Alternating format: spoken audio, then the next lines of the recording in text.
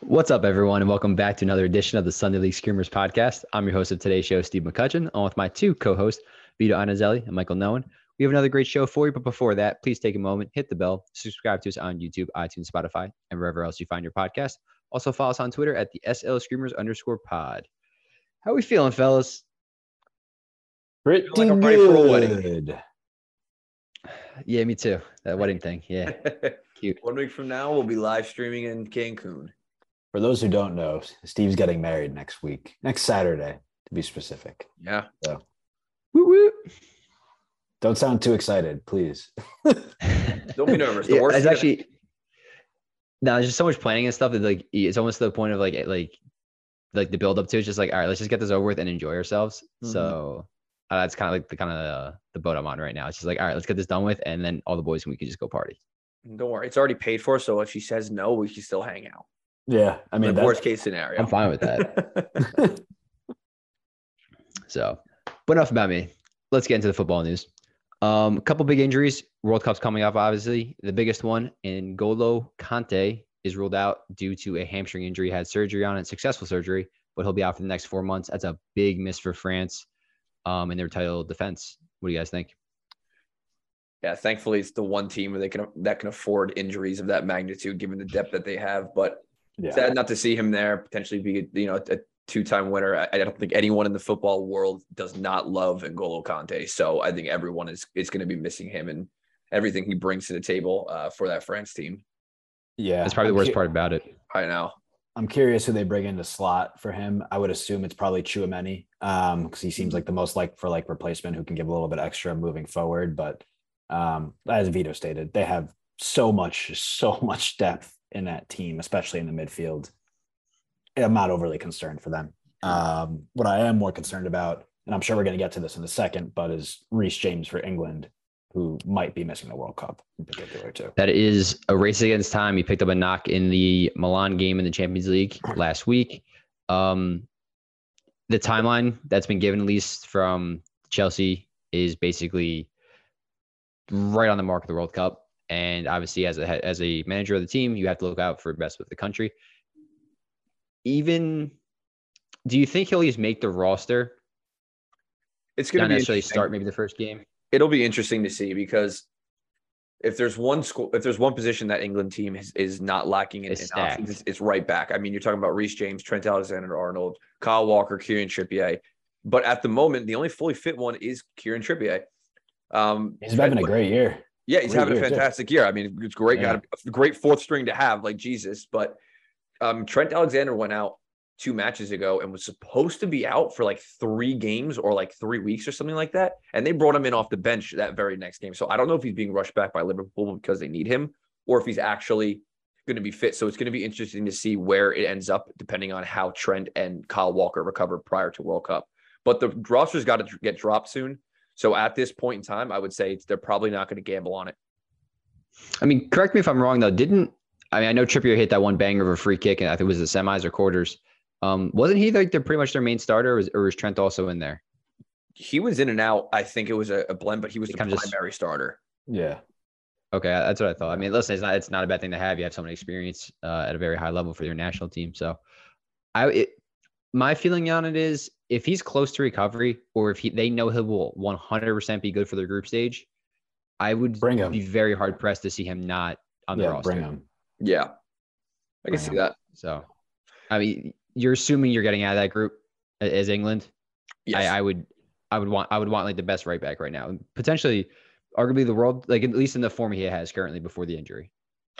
Yeah, it'll be interesting to see. But there's also one more that we didn't have on our list, obviously, and that's Diego Jota being ruled out of the World Cup after going down with a pretty serious calf injury last week. Thankfully for Portugal's team, I'm curious to know what you guys think. For me, it has so much talent in that squad, but it's a little thin in the depth department. Rafael Leao is probably going to be the starter on the left wing there, so it's going to be a natural replacement with a lot of talent and Ronaldo up top. But I think that's a major, major blow for a squad that I had going pretty deep into that tournament. Yeah. I don't. You go, Mike. I was going to say, like you have Bernardo Silva, you would assume probably playing in the middle in that Yep.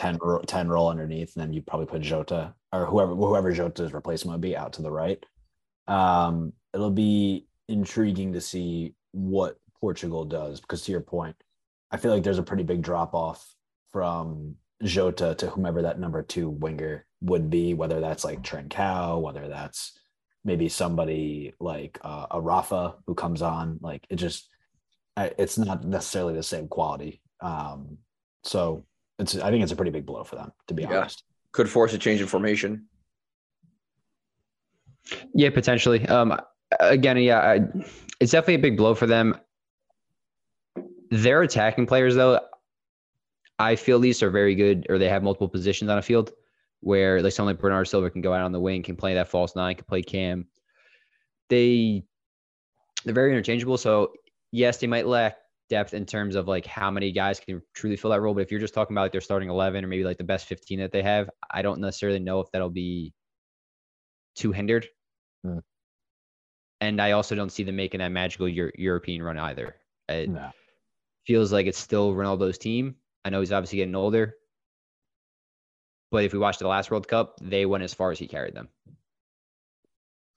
Yeah, it's gonna be dependent. I mean, Rafael Leao could do it himself, honestly, too. At this point, I mean, players with the likes of João Cancelo, João Felix, Bruno Fernandes, like the team is there. You're right. It's whether or not they click this time around compared to last time. Yeah. So we'll see. But this, I mean, obviously, any injury from here on out, it's basically going to be very close to World Cup time. So we'll definitely be covering those as we get closer to the big tournament. Also, some big news: Benzema wins the Ballon d'Or. Any thoughts on this one? I mean, I felt it was pretty deserved. Curious to hear your guys' opinion on it. It was signed, sealed, and delivered. Like there was no argument. Yeah, no argument there. He totally deserved it. Mane would have won it if he won the Champions League.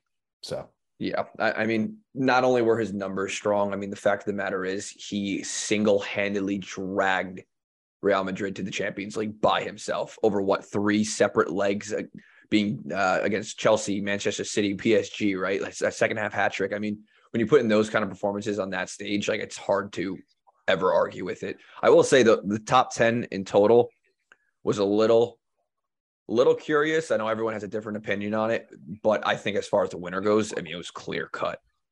Yeah. I think the bigger talking point was the Copa trophy, like the young player trophy. With Gavi, they gave it to Gavi instead of like Bellingham or Musiala. I thought they had a light years better of a year than Gavi. Gavi was great, but I just don't think they held a candle to him, to either of those two players.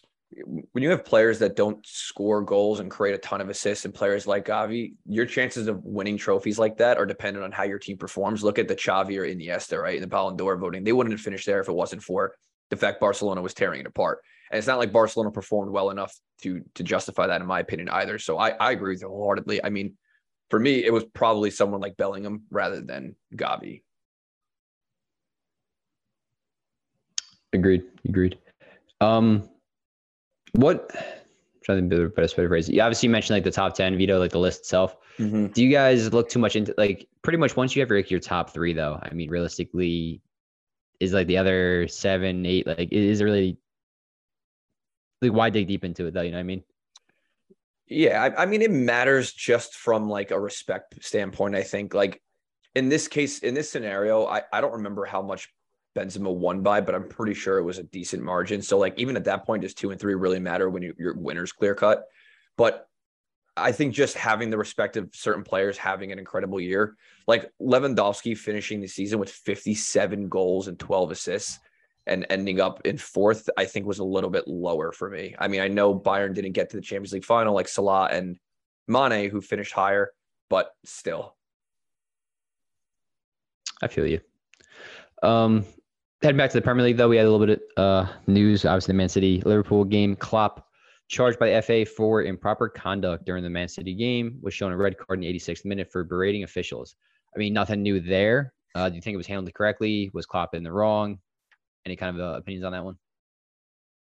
I mean, managers do that shit all the time, and I kind of feel like either they have to draw a better line of, if a manager is going to do that, I understand you can make the case for like it was a passion for the game more than anything, but either all coaches start to get those cards at that point or none of them should, because I feel like it's very pick and choose your moment as a ref where they make kind of it more or less about them. And maybe Klopp said something, maybe he didn't, but ultimately I don't see the reason, if they're not going to even like, I know Pep constantly does that on the sidelines as well. Other managers like Conte do that. Like and they don't get kicked out of games. Like I think it's a little silly, honestly.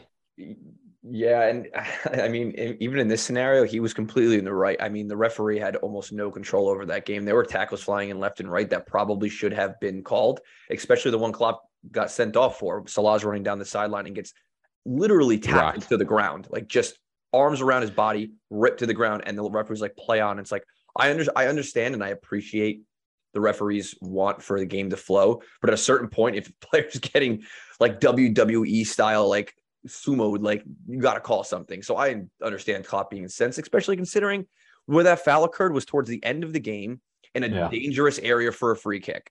So you know what, I'm with Mike. If you're gonna miss calls like that, you deserve to get an earful. Yeah, I saw an interesting stat too. Speaking of the Salah foul, it was on Twitter that said out of all the players that typically get fouled in like the third entry point of the field, the final third. Excuse me, the final third. Thank you. Yeah. Salah he gets the majority of decisions pulled against him. He doesn't get the calls a lot of the time. And I feel like over time he used to get them, and now maybe he's developed a reputation conversely where referees see him go down and they just immediately assume he's kind of flopping a little bit. Yeah. So, well, you see those two arms of his go up in the air and you're basically like, all right, bud, get up. Yeah, he does have a reputation for that. But I mean, that's why a referee exists. It's literally his job to make those differentiations. And when they're clear cut, they got to get called. Yeah, but I mean, you look at a guy like Salah and then you take someone like Eden Hazard who like would get hacked and would only go down. He absolutely he got chopped down. But then you take someone like Salah who in the past, like Mike already pointed out, breathe on him a little heavy, little poke in the back, something along those lines, and then it's automatically like flailing. So it's between him and Sterling. Oh yeah, well, there's a few good ones out there. A few good Oscars. Yeah. Last thing I want to cover in the Premier League. Up until today, Bournemouth was unbeaten since making the change of manager. What are your thoughts? What are your thoughts on Gary O'Neill? He's making a pretty strong case to become permanent. Yeah, definitely. I mean, anytime you take over a team that was floundering the way Bournemouth was, and you come off the back of a couple of matches with a win against Leicester, a draw against a tough Fulham team, a draw against a tough Brentford team, and Newcastle, you're going to make that case. I mean, even today, they might have lost to Southampton 1-0, but there was a lot of opportunities for Bournemouth to grab all 3 points. And as a matter of fact, I think they probably should have grabbed all 3 points. Majority of the clear-cut opportunities were for them. And look, if it's working, don't change it. If it ain't broke, don't fix it, especially when you're going to be facing down the barrel of relegation. Yeah, I mean, I'm happy for them, definitely. But I still think this is more that fresh manager, like, hey, we're going to play well while he's still here. You know what I'm saying? And over time. The sack bump. I don't want to say it. I don't want to be the one to say it. I don't want to. Look, you guys said it. I'll make a t-shirt with that. We should put our logo on the top left corner or something. Yep, our first merch. Anyway, I think you'll see pretty soon that correlations start to really go back to the median, and you'll start to see Bournemouth team go back to where we think they'll probably end up, which is near the bottom of the table, if not in the relegation zone. I'm happy for them, but when you're still shipping in goals the way that they're shipping in goals, again, 23 against, I just don't see how. Eight or 9 was that one Liverpool game, so I don't want to look too much into that. I mean, at the end of the day, it was 2 games basically, right? It was the Liverpool one. Didn't they get beat pretty bad by someone else too? Like City, I think, City and Arsenal. But most of their goals, 16 goals between those 3 matches. Okay, we said that about Leeds last year too, when they got pumped 2 times by 2 different teams, and they still almost got themselves relegated. So I don't see the issue here calling it how I see it. Well, it's 7 goals in the other 8 games. That's pretty good defensive record in the Premier League. Then you take out what Leeds did, and they still had a pretty good defensive record, but they still almost got relegated. I think they're going to fall back down pretty far. Regardless of what happens, they're going to be fighting for their lives. I think they can let in 100 goals. They can let in, well, maybe not 2. That would be ridiculous, but they're going to be down there and they're going to be looking to claw themselves out of the hole like Batman. But it might be too much. Interesting. I'm slowly turning on them. Nottingham Forest, I'm still down on, but Bournemouth is a little glimmer of hope there. Let's head over to the Stars and Stripes section, though, where we go through the United States men's national team players who had standout performances across the world. First up, he was slowing down, but recently had a nice, really, really good game. Haji Wright, 90 minutes played, 2 goals, 82% passing, won all 3 of his aerial duels. Is it enough? I feel too like little, too late. Yeah, no. Mine's made up. Unfortunately. Yep. Yeah. Well, Jesus just won Young Player of the Year in MLS too, I think, right? Tifo, did he get injured over the weekend? Or am I mistaken in thinking? I'm pretty sure you picked up a knock. I think you're right. I don't have it in front of me though, so I don't want to be 100% definite on that, but that does sound familiar. Yeah. So something to watch, but I still think it's too little, too late. Poor Haji, man. The guys like him apparently too. Tim Weah, super sub appearance here. Only 25 minutes played, but 2 assists, 75% passing, and 4 passes into the final third. Obviously, great. What we want to see. He got, what was it, 10 or 11 minutes, maybe last game, as another substitute appearance. So he's just getting his fitness back, heading into the World Cup.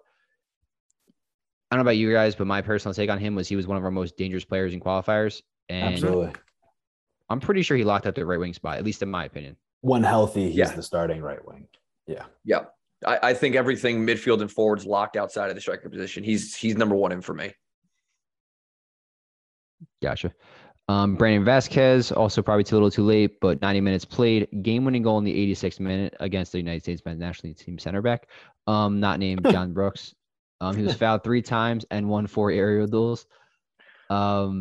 He's a good performance. I think he's definitely a guy to look at in the future for us, especially like probably the first camp right after the World Cup. I just hope any it's thoughts not, on Aaron Long defense? Yeah. I hope it's not we're taking a big miss and swing and miss with Vasquez, and because I know he has dual nationality and he gets recruited by another national team. That's what I'm most afraid of with Vasquez. With the goal that he burned Aaron Long on, for anyone who hasn't seen it, I thought that was supposed to be his strength, and was playing in open space and being able to run a high line. And oh my God, did he keep up with the attackers? My God, did he get roasted? Just sauced. So not looking ideal, to be frank. Yeah. Happens. Honorable mention, Sargent with a goal and a loss, P. Folk with an assist, and Malik Tillman also with a goal. Wonder goal too. He went through like 4 or 5 people for that goal. Was it? I didn't see it. I just had the statistic in front of me. Unbelievable goal. Nice. I'll have to take a look on Twitter. I'm sure it's there. Let's head over to the weekly recap. We're going over all the English today is a very hard language. We're going over all the Barclays Premier League games from this past weekend. First up, Brentford 2, Brighton 0. Brighton held scoreless in 3 matches now since the 3-3 draw at Anfield. Any concerns here, or just kind of just a transition between managers and they think they'll figure it out? Or was Potter the reason and they are going to be in trouble? No, I think it's just a case of history repeating itself. I mean, Brighton got off to an incredible start last year as well, as like we know. And it was probably right about this time when things started to cool off for them, and it kind of leveled off on the table where we all thought they were going to be initially. And I think it's just a little bit more of the same right now. I'm not to say that the Graham Potter being gone isn't going to hurt them more this year. It absolutely will when you have a manager of that caliber leave as abruptly as he did. But I'm not surprised to see them slow down just slightly. Yeah, the goals are a concern. 3 straight matches, 270 minutes of no goals is going to be a problem. But I think there's still enough quality in that team to bounce back and finish, a decent spot in the table. Yeah, it's actually not even 3 straight matches anymore. It's 4 straight matches because they tied to Nottingham Forest yesterday 0-0. Yeah, fair. So they won the XG battle though. So that was that. So they're doing Brighton things. But I mean, that being said, no goals, 4 games. That's obviously going to be a talking point. Yeah, just to clarify, Mike, Mike, it is 3 games. It was 3 games. I was right when I put that in there. No, I'm saying against Nottingham now. Yeah, that was the 3rd game. That was the third. That was the 3rd game. What? Yeah, 4 games ago was a 3-3 draw with Liverpool. If you're gonna try to fact check me, please get it correct. Thank you. For Brentford, though, any concerns with them? They obviously had the one big loss, and then afterwards now, big win against Brighton, draw against Chelsea. Any concerns? I don't think there's any big concerns. I think those are some good results, especially picking up a draw against a Big Six team and playing reasonably well with, I think, personally, some of the better clear-cut chances in the match today, especially, with the win against Brighton. So I think they're in a pretty good spot. That team is so interesting to me. I don't know why, but I just feel like I've never really thought of them as like a promoted side because they play extremely well and extremely tough against strong opponents. So for me, I'm not too worried about this Brentford side. Look, I mean, if you're a Brentford supporter and you look at the table as of today, you're 11 games in, you're sitting on 14 points in 9th place. Yeah. I think you take that all day, every day for what, at least me, I personally thought Brentford would be near the relegation zone, just in terms of depth and whatnot. But they're playing really well. Ivan Toney, when he has his opportunities, is playing really well. I would like to see more of Mikel Damsgaard when they have an opportunity to bring him in, because I think he brings a lot to the attack in particular. But overall, I mean, can't really complain too much about what they're doing so far this season. Mm-hmm. Gotcha. Leicester 0-0 against Palace. Honestly, my opinion, disappointing game for both teams. Not really much in this one. Yeah, it feels like we say that every week about a Leicester game. That was nice. That might be cruel, but I mean, let's face it, Rod. Look, I hate to rehash this because we talked about it last week and seems like every other time, but we keep talking about a timeline for Rodgers' departure and his sacking. I had said it was going to be like just prior to the World Cup. I'm actually starting to think he's not going to make it to the World Cup, especially if they don't beat Leeds this upcoming weekend. I think it's a huge game for them. I mean, that's a team right next to them that they can bounce over in the standings, or be near in the standings, put the pressure on Jesse Marsch, right? Yeah. I think it's a must-win game for them. And I think if if Leicester doesn't win this game, like, obviously he's getting questions asked now, but the pressure really, really gets ramped up on Rodgers here. So yeah, and Leeds are faltering as well, right? They have, to my knowledge, I don't think they've won since the Chelsea win back in August. So I don't necessarily think Marsch might be on the hot seat currently, but they are a team that's moving their way back down the table after a hot start. Yep. Last win was August 21st, 2 months ago. Jesus, wow. Moving on, Fulham 2, Bournemouth 2. Fulham haven't won a game also in a month since beating Forest. Do you think they're cooling off after their hot start as well, or just kind of a rough month? Yeah, I mean, if they don't have a hot start, you're going to be concerned with promoted teams. But as long as they get off to that, you have to expect that what these promoted sides were doing to start the season was never going to last. Some of these quote unquote smaller clubs, it's not sustainable. They don't have the depth. They don't have the overall star power. It's tough to say, but that's just the fact of the matter. That's the way the league goes. So I think it's a normal that they're kind of teetering off still. I mean, 12 points from 10 matches for a newly promoted side to the Premier League is still a decent haul, and it still puts them, 3 points out of the relegation zone realistically. But but I think they'll be fine. They're one of the only quote unquote relegation candidates I'm not very worried about. Yeah, I mean, you look at their past couple games that they've played, right? And they got points against Nottingham Forest, all 3, which is obviously good. They lost to a Newcastle team, which is playing really well this year. They lost to West Ham. They got a point against Bournemouth recently, right? And now they're about to play Villa, Leeds, Everton. So I think you're going to see a lot about this Fulham team and what their season is going to look like based on these next 2 realistically upcoming games, because those games against Leeds and Villa, Leeds we obviously just referred to and alluded that they're in a little bit of a slump. Villa themselves not in a good shape, and they're looking likely to be pretty near that relegation scrap as well. So I think you'll see a lot about their season in the next 2 games and what they're able to kind of get out of that. Yeah, I mean, we got 3 teams tied on 9 points right now towards the bottom. Leeds do have 2 games in hand on Wolves, so they pump some extra points there. But yeah, it'll be interesting for them, definitely.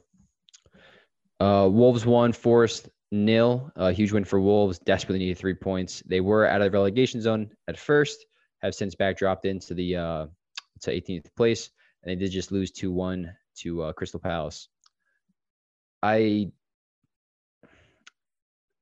Obviously, they had Bruno Lage got sacked. We said coming into this year, Wolves did not make enough recruitment efforts. I honestly don't even know who they brought in, if they brought in anybody. It was very, very minimal at most. Maybe 2 signings. Are they the Everton this year?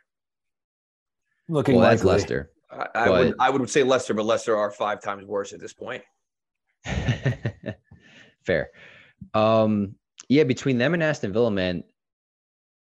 Well, obviously Villa made a lot more signings, and we thought over the past 2 summers, realistically, and we thought they'd be in a much better situation than they are currently. Gerrard's obviously on the hot seat. Wolves, on the other hand, though, always stable, defensively strong, but they have, to my knowledge, I think the least amount of goals in the Premier League right now. Yeah, I mean, they couldn't score a goal for their life. 5 goals in 11, Mike. Yeah. It's bad. It's very bad. Although on the bright side, they have as many goals as Leicester has points. So silver linings. Interesting. I don't know how we can, interesting. I'm trying to think way to judge that right there, but yeah. Well, hopefully this kickstarts them a little bit, because I mean, let's be fair. They haven't had the easiest lineup either. I mean, this league is just so stacked. They've already played teams like Manchester City, Chelsea, West Ham are a good side, Newcastle, et cetera, et cetera. But I think this should help kickstart them. I mean, they picked up the rare win, so it feels like a change of pace for them. They have a new manager, so that feels like a change of pace for them. So this should improve their mindset and push them in the right direction. If it doesn't do that at this point, then I don't know what's going to, and then you have a real relegation problem on your hands. Yeah, I think in January, it's an absolute must. They have to spend money on a striker. Yes. Like have to do Yes. it if they want an opportunity to stay in the Premier League. And depth overall, honestly, because they're not going to stay healthy all year, and they don't have anyone to fill those gaps. Yeah. Panic button definitely has been pressed. Heading over to Spurs 2, Everton 0. Harry Kane continues his run. Only 1 game this season, if I counted correctly. Mike might want to fact check me. Without a goal or an assist. Do Spurs go as far as he takes them, or does someone else step up? Well, he didn't get a goal or an assist today against Manchester United. They looked horrendous. So damn it. I didn't do the script again this day.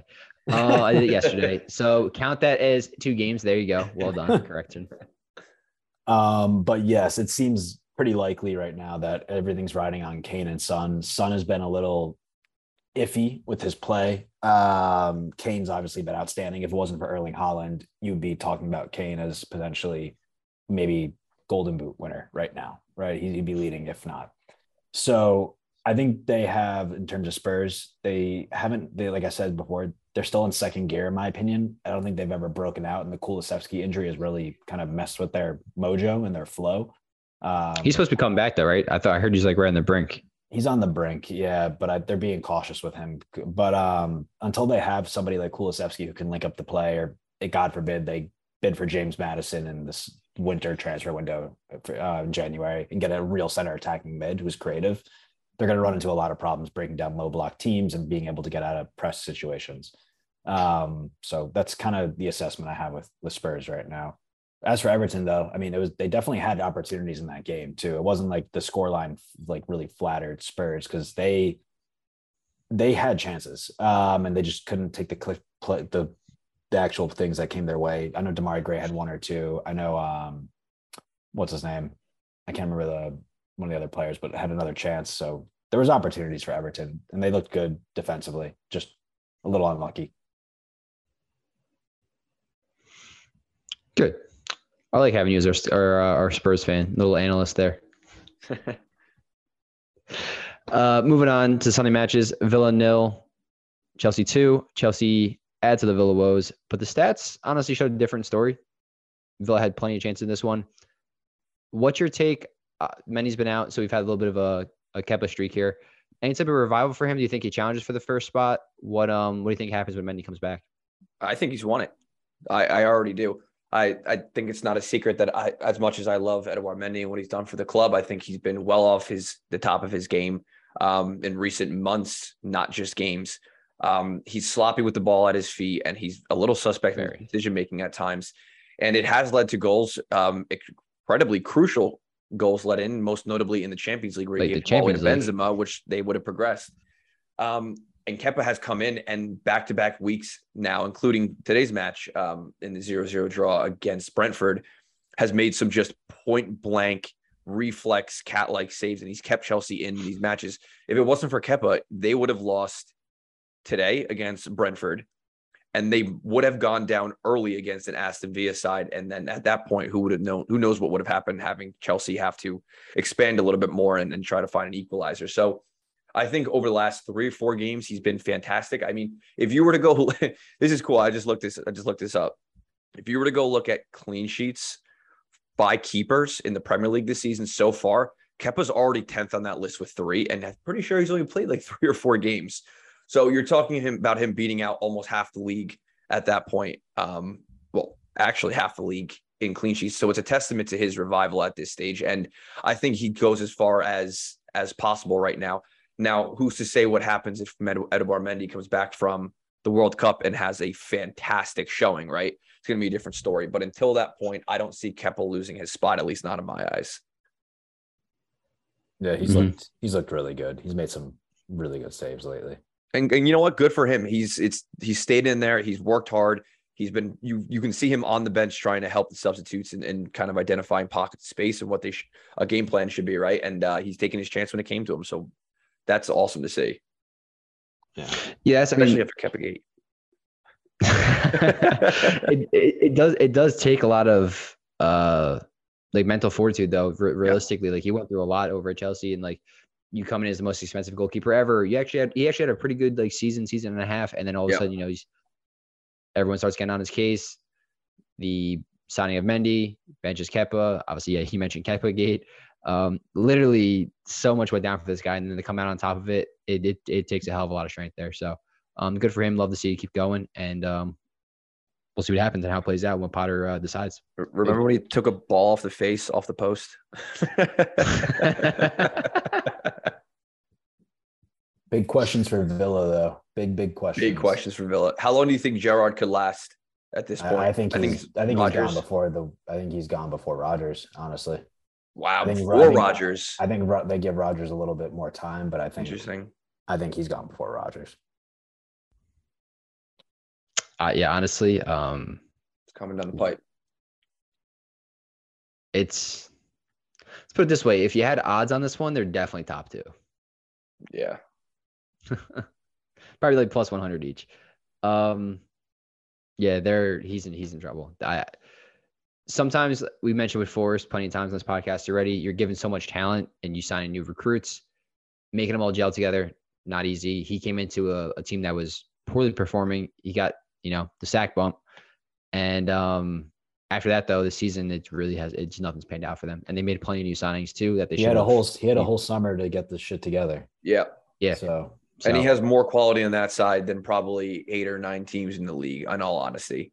And he's got the players that he wanted with those transfers. Yeah.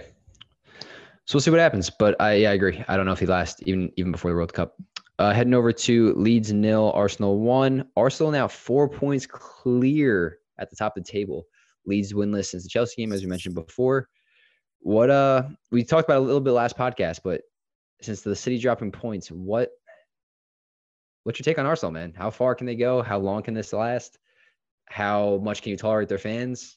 Cannot tolerate their fans at all. But I will give them credit for grinding out a really tough one against Leeds, because if you did watch the game, Leeds did have chances. They did have opportunities. Arsenal took the one opportunity they had. And, it's credit and testament to them and testament to what Arteta is preaching and doing with that team. But, that was probably one of their, I guess you could say, like poorer games of the year so far in terms of like what they were able to do as an output, but they were able to grind it out. So all credit to them. I still don't put them in the title challenge, like they're challengers, but they're in no way running away with the league. I'm at this point. Our City might have dropped points, but I promise you they will come back at a certain point. Yeah, City could be 12 points back right now, and I would not be too concerned about that, honestly. I mean, it's not a knock on Arsenal like we talked about. It's just a testament to how good this City side is.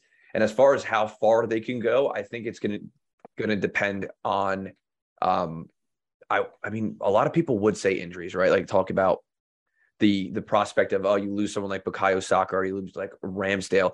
But Arsenal's substitutions have been very, very good.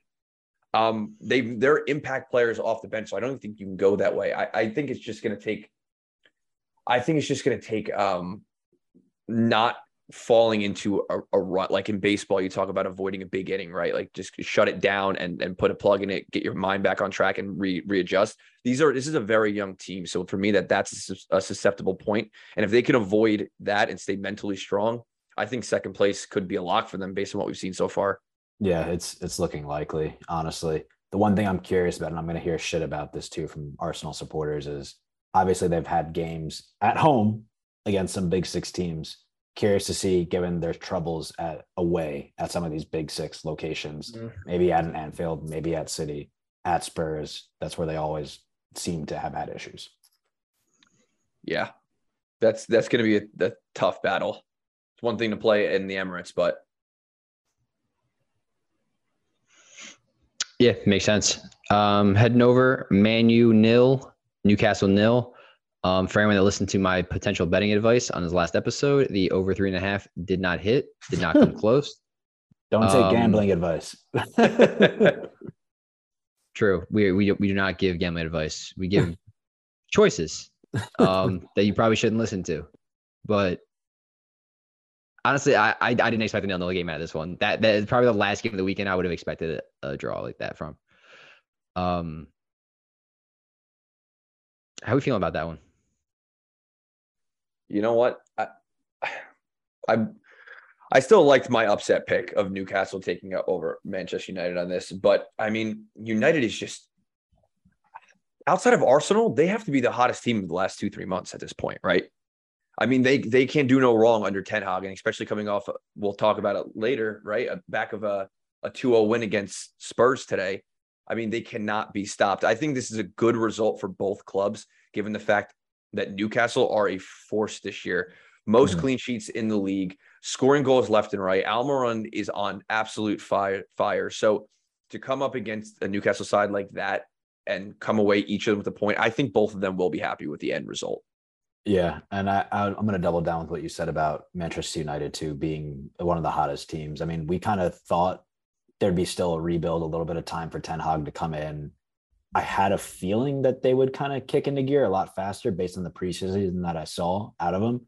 And I think you're starting to see that, especially today too. Like Ten Hag's getting his players to finally play the way he wants them to. In the Newcastle game, he was able to get a point away from home, if I'm not mistaken. Correct? Yeah. Double check me.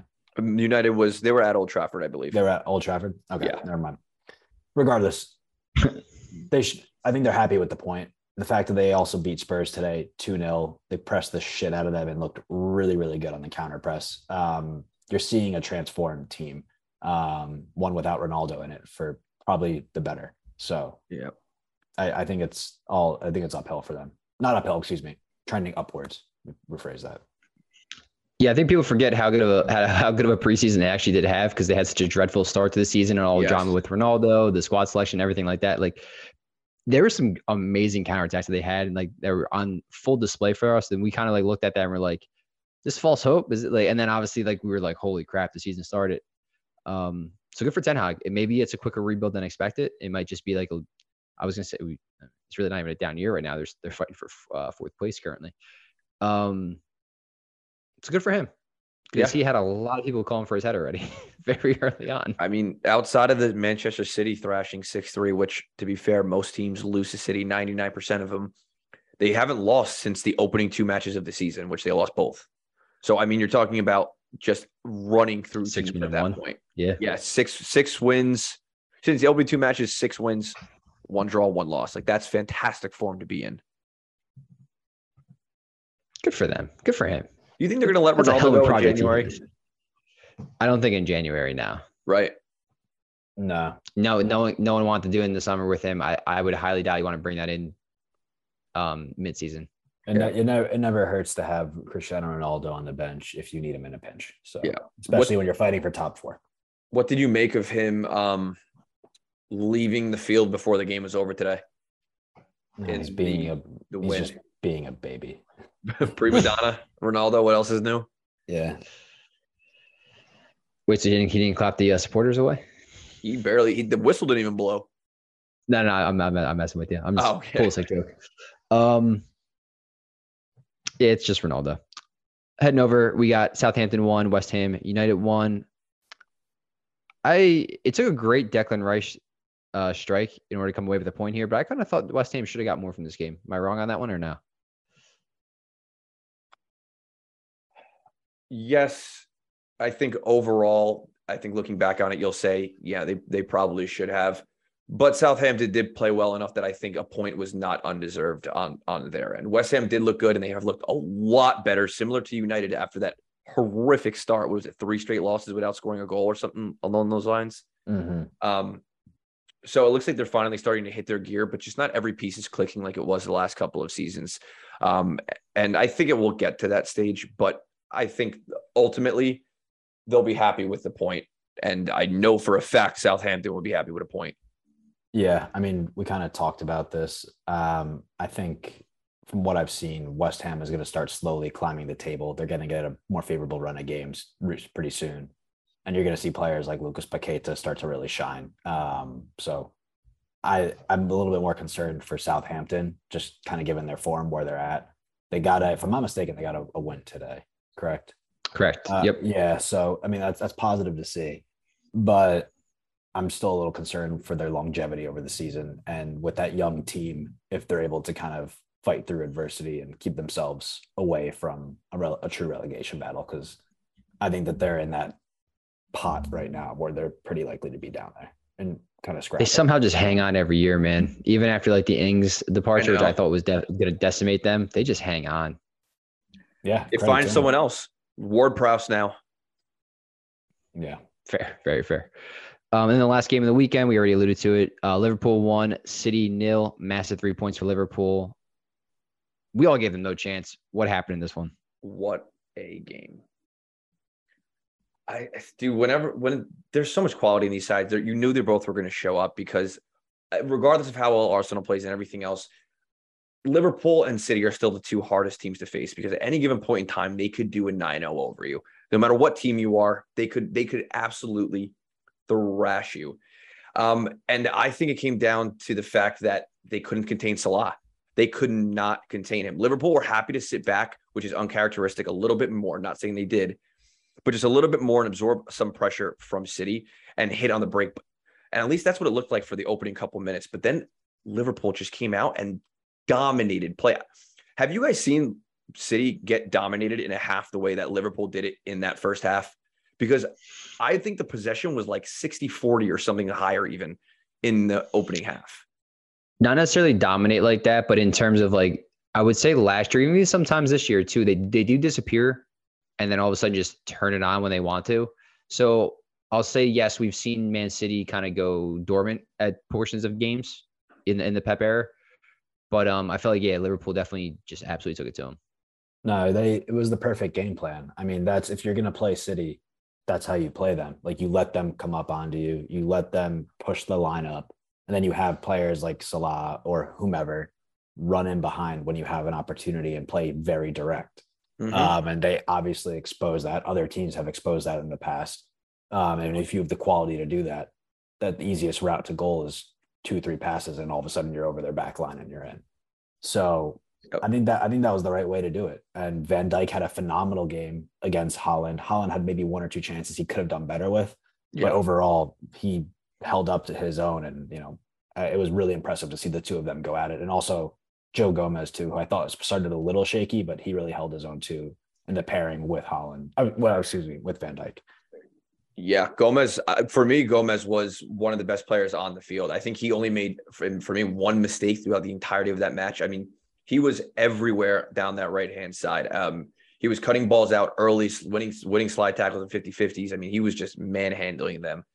City, throughout that match, only created one quote-unquote big chance, which is very uncharacteristic of that side. To put that in perspective, Liverpool created 5 in that match with an end possession of only 40% almost. So, I mean, I agree with Mike, man. Like, if Haaland puts 1 or 2 of those away that he normally puts away, that could have ran away very fast. I think it was just a good game by Alisson and the defense on Liverpool too. Yeah. Oh, yeah. Gotcha. Let's head over to the new fixtures we got coming up this upcoming weekend. Don't want to touch too much upon the midweek matches. First up, Saturday morning, Nottingham Forest hosting Liverpool. Any chance for Forest here? Anything? Point. Trap game. Forest for life. I don't think so. I mean, listen, Liverpool are riding high off a big win. It does take a little bit of coaching to get them to keep their heads on straight. You're walking this match assuming you already have 3 points in the bag. So, yes, definition of a trap game, absolutely. But like the talent differential here is so large. It's going to be interesting from an attacking standpoint because without Jota and Luis Diaz, you're missing both players that typically play on the left-hand side. So you'd expect to see probably both Nunez and Firmino and Salah, who's going to frighten, anyone and probably give Trent the rest. So, I mean, like, if Forest were ever going to face the Liverpool side, you'd want those 3 players not in the lineup, right? So, but even still, they don't have a shot. I'm sorry. Yeah, we're going to see the evolution of Darwin here. You like that? How long have you been sitting on that? about 11 games this season. No, he got a goal, I believe, today too. Yeah. And he's gonna start banging them in. I think he'll maybe get another goal here, maybe even a brace against Nottingham Forest, and he's gonna start kickstarting his year. Mm-hmm. Gotcha. Everton hosting Crystal Palace. Interesting lines on this one, honestly. They have Everton plus 155, a draw at plus 210, and then Crystal Palace coming off a nice win, and then who typically play pretty well against teams below them in the table. They're plus 190. Kind of shocked by that one. Yeah, it'll be a good game. Everton, as we've alluded to, staunch defensively, offensively. I mean, they play for the counter. And I think Crystal Palace, I think they just have enough to get over the line here and give Everton a run for their money and ultimately get like a 1-0 or something like that. Because after watching them play, especially their midweek game against Wolves, super impressed with Elise, super impressed with Eze in particular. I think that's going to be too much for them to handle from an Everton perspective, and they're going to kind of cut through the lines a little bit. Okay. Any other input there, Vito? Yeah, no, I agree with Mike. It's going to be extremely close, but I actually think they're not going to have enough to get over the line. I think ultimately this is going to end a low-scoring draw. Frankie has them incredibly well drilled, which we said last week too is just insane, given how many goals they shipped in when he was Chelsea manager. And as good as Palace is, you're talking about just like an unstoppable force versus an immovable object, right? There's just no clear winner for me in this one, and I think it's going to run out probably a 1-1. Okay. Yeah, I mean, Everton's on the back of 3 losses right now, but they are to Manchester United, Tottenham, and Newcastle.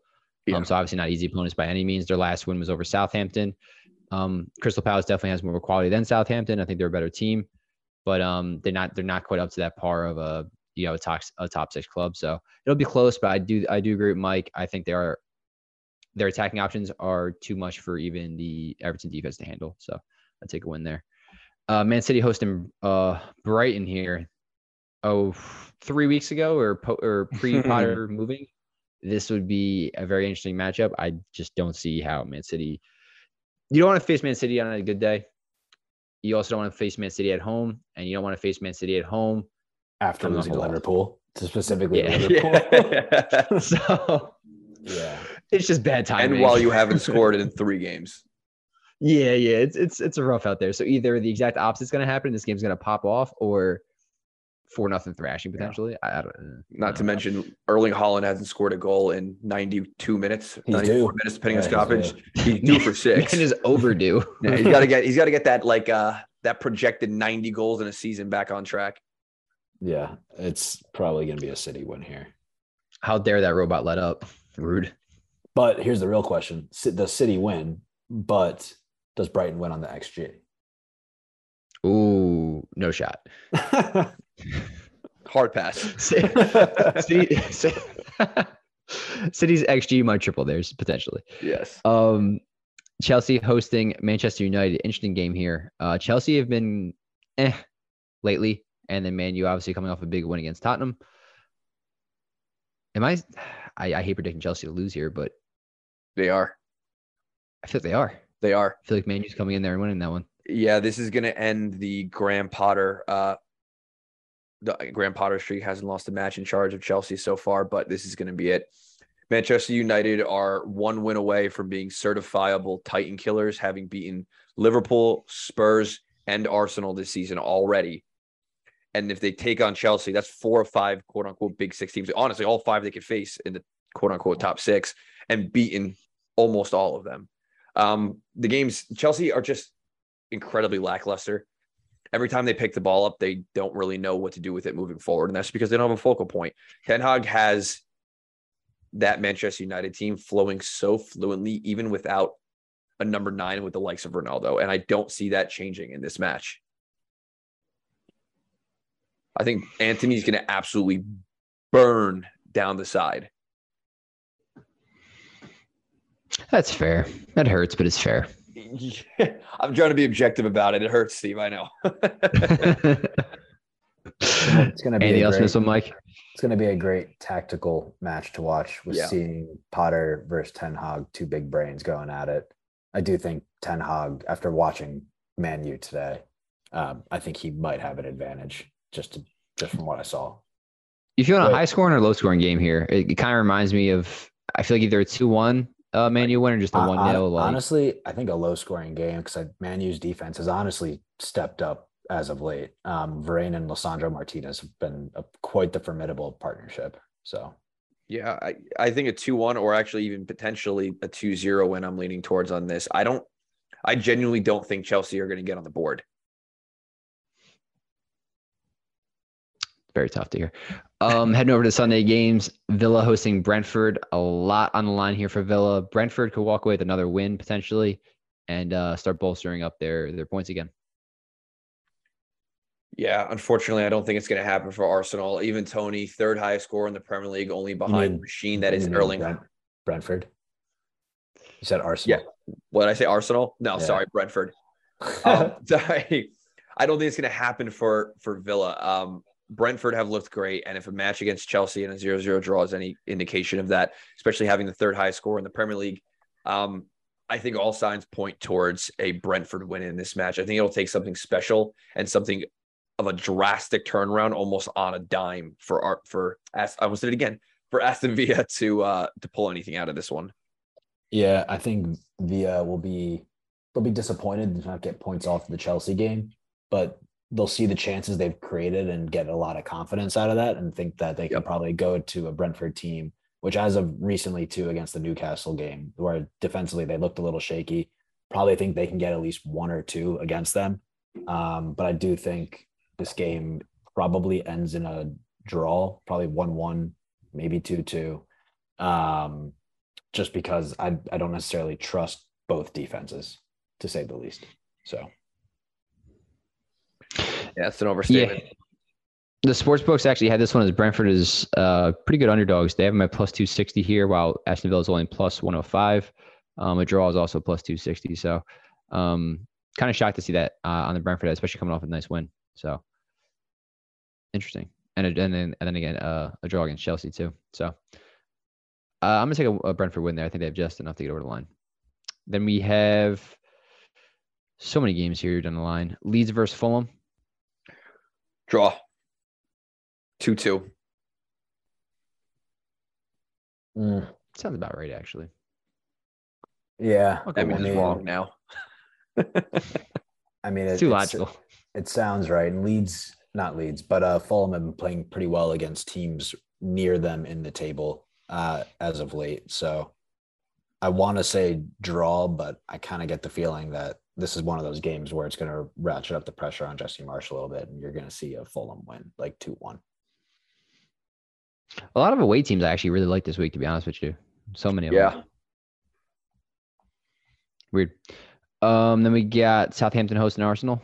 I think we can anything skip other than over this Arsenal win one here. No, I think it's done and dusted.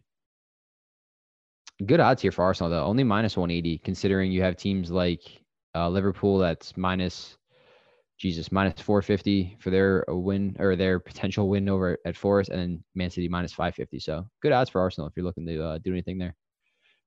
Then we got Wolves hosting Leicester. Oh, God. Tough game here. Is there a negative goal differential you can take? Can I get the under Yeah. minus 0.5? I bet the own goals over 2 has to be more value. Is there an own goal? That's actually probably a solid market to bet on. Not gonna lie. Yeah.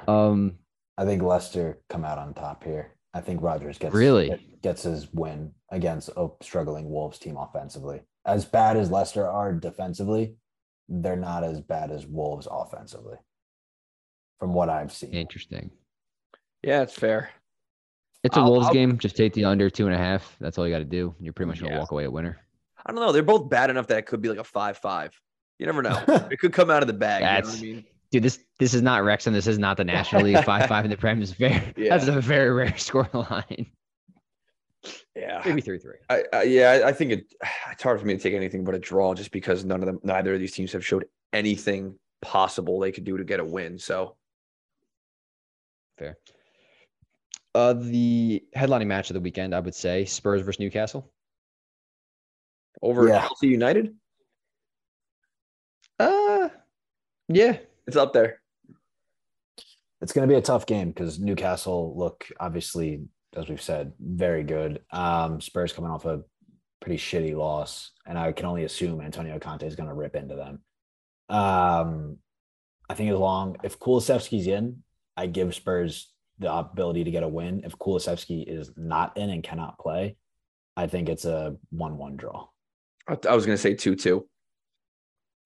Yeah, for the same reasons. Spurs are strong defensively, and they've been a little bit disjointed going forward. But Newcastle have been, just strong everywhere, to be honest. To be completely frank, they are one of the best teams in the league at this point. So it's going to be an interesting battle, but I think it's ultimately going to end in a stalemate. Yeah, I feel like anytime Newcastle comes up against the top squad, they just draw them every single time. So I'm going to go with that. And then Monday night match, we got West Ham hosting Bournemouth. Any surprises in this one? No, I don't think so. West Ham winners. Yeah. Very confident right there. I like it. Yeah. I'm gonna say Bournemouth bounce back to their not losing ways. Not saying they win, but not saying they lose. So I'm gonna take a draw. What? Any final thoughts, though, boys, before we wrap up here? Getting very close to the World Cup. Very, very close. Very excited for it. So What are we at now? Like probably close to 30 days, actually, right? No, a little bit more. It's towards the end. A little bit more. Teeny bit more. Just a teeny bit? Yeah, it's not too much more. I'm at like 35 days. The first match is don't know. November 20th. So wow, you're spot on. Suck it. When this comes out, it is 30 days. Yeah, damn. That's right, Vito. I'm your master. Anything else, though, fellas? no. That's it from us. All right. Let's roll on out of here then. And that'll do it for this episode of the Sunday League Screamers podcast. Like, comment, hit the bell, subscribe to us on YouTube, iTunes, Spotify, and wherever else you find your podcast. Also follow us on Twitter at the SL Screamers_pod for daily tweets about the show, world football, United States men's national team, and the Premier League. I'm your host, Steve, with Mike and Vito signing off.